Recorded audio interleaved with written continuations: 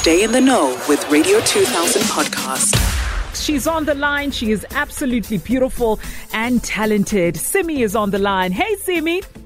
Hello. How are you? I am dark and lovely. Meanwhile, you are a yellow bone on your side. One of the questions, SIMMY, that I wanted to ask you, by the way, welcome to Better Together, and thank you so much for making time for us. And I know you're a busy girl, but first things first, why are you muhle so? Wow. Okay, I guess it's a compliment. Thank you. Well, shout out to my mom and dad. No, you are absolutely stunning. For those that are listening, well, we're hanging out with award-winning South African singer and songwriter. Her full name is Simphiwe Hlangulela, better known by her stage name, SIMMY. I did ask her why she's so beautiful. She said, shout out to my mom and dad. How have you been keeping up? And I know that the pandemic has not been easy for the music industry. Yeah. Our life's been crazy, quite depressing because literally it's been like close to 2 years with everything just put on hold, without us even having a warning whatsoever. But I had time to be in studio. I completed my second album, which came out in November, and I won't lie, it hasn't been that quiet. We've had some virtual concerts. Nice. And yeah, I'm doing more music. That's really what keeps me busy. So whenever I can be in studio, I just go there, to tell all my stories and vent about whatever I'm depressed about. Yeah. But yeah, also it was positive. It's been positive, but also on the negative side, we're not really making that much money as we would if the country, was not put on hold or whatever. So yeah, it's been both good and bad. Yeah. Some might think that yours is an overnight success, but it actually isn't. Tell us about your journey to the music industry. It's insane because I auditioned for Idols in 2016 and also South Africa's Got Talent. I didn't make it through, but before that I had actually met Sanal Musician through his younger brother, Usandile, while I was in university. It was like 2014, I was in my second year, and Sanal was working with Ubusi at Demo Music at the time. And he was like, hey, his brother was like, hey, I know this girl who can sing. I sang for Sanal, and he liked it. So, but from there I was like, what, can I finish my degree? And immediately afterwards, I'll contact you guys. And I did just that. I moved to Johannesburg in 2016, got a 9-to-5 job. So I was literally just juggling everything together because I didn't even know if I could be a singer and a songwriter. So I was literally in studio. What started out like a university of music, you learned how to write music, how to sing properly in studio. So yeah, I literally from there just became a recording artist all of a sudden. It was hard work, but yeah. SIMMY, if all of this didn't happen, if the music industry did not become successful for you as it is, what would you be doing? Because you said you studied and you were doing a 9-to-5. Who would SIMMY be without music? What would you be your 9-to-5? Bozo Yanzani. Being able to recruitment, I was a recruitment researcher at the time. So I think I'd be a consultant. A very good one, actually, because when I left, I feel like, I was now being given an option and I had to choose and make a really, important decision because now I had all the important clients that I needed. But I had to decide, okay, Tumtulo or Keta, this job that is going to give you a salary per month.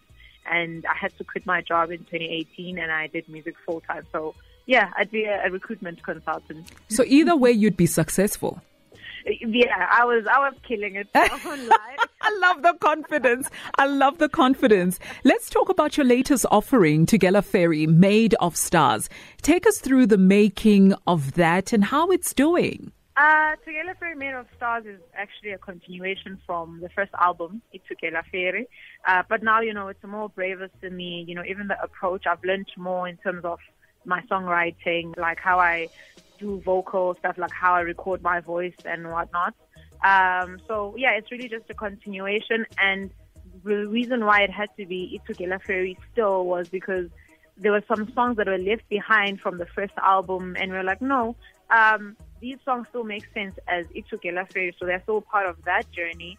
And yeah, so from there we just created more songs, and we had 12 songs, and it was an album. So yeah, that's how the album came about. Now, Tugela Ferry is in KZN, right? Your birthplace. Yeah. Why did you decide to name your album? Why did you decide that name? Yeah.